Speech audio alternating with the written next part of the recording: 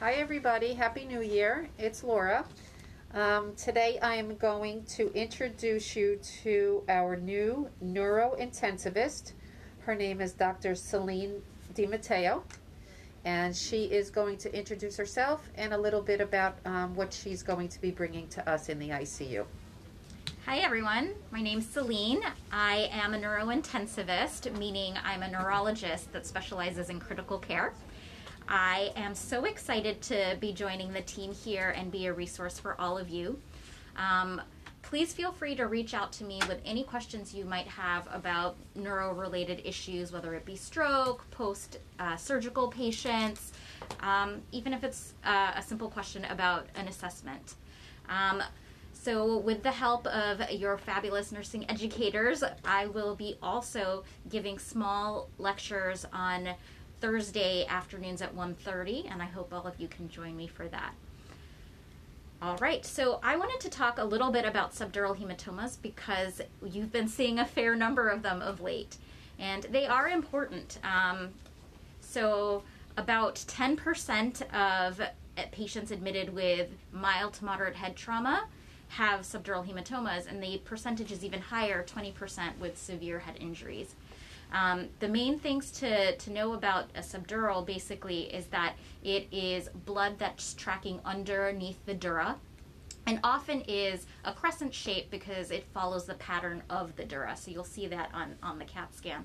Patients can present with a wide array of neurologic deficits. Some people just come in with headache, and some people can actually come in with coma depending on how much pressure is on the brain and how large the subdural is.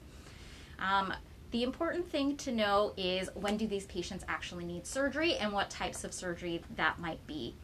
So it's important to understand that the approach is different depending on if the subdural is old or if it's new. So when we talk about acute subdurals, that is going to be a subdural that's happened in the last 72 hours.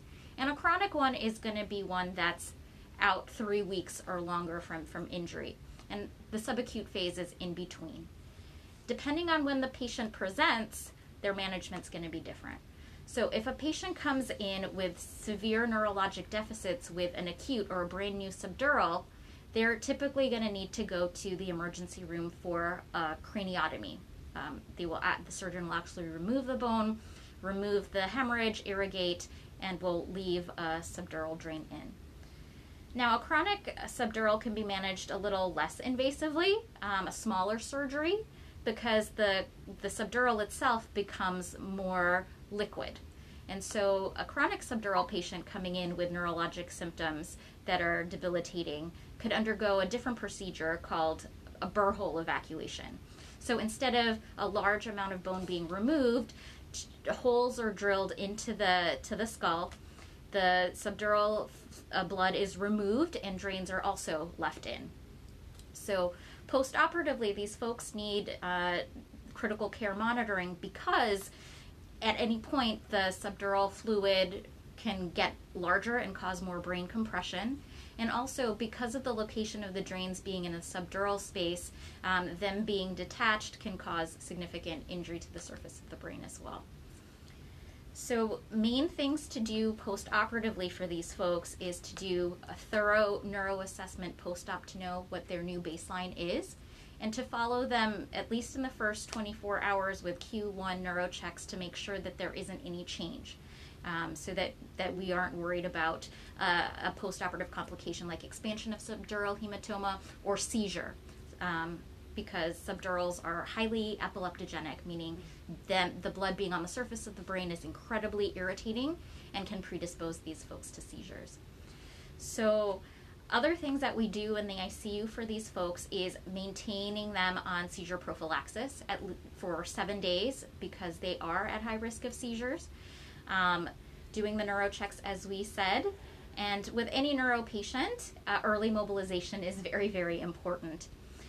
The initial management, though, for the first couple of hours or half post-op day, we would have the patients relatively flat just to ensure there's adequate drainage and there's no brain sag after surgery. But after that, they're free to work with PT and OT.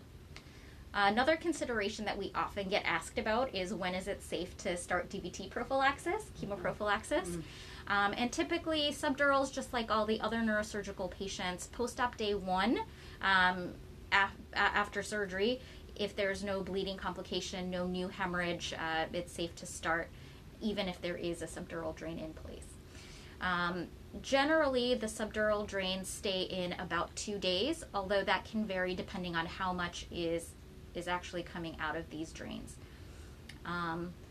So another thing to note for all of you is the consistency and the type of fluid that's coming out of these drains. So if it's thick blood, typically these drains should stay in. If you start to see them thinning out, it actually might be CSF and might indicate it's time for this drain to come out. We would typically hold DVT prophylaxis 12 hours before the drain came out. So typically if the patient got their nighttime DVT prophylaxis, they'd be fine to have the drain removed in the morning. So it shouldn't impact your workflow. Great, thank you, doctor, and we look forward to hearing from you again. Happy to come anytime. Thank you. Thank you.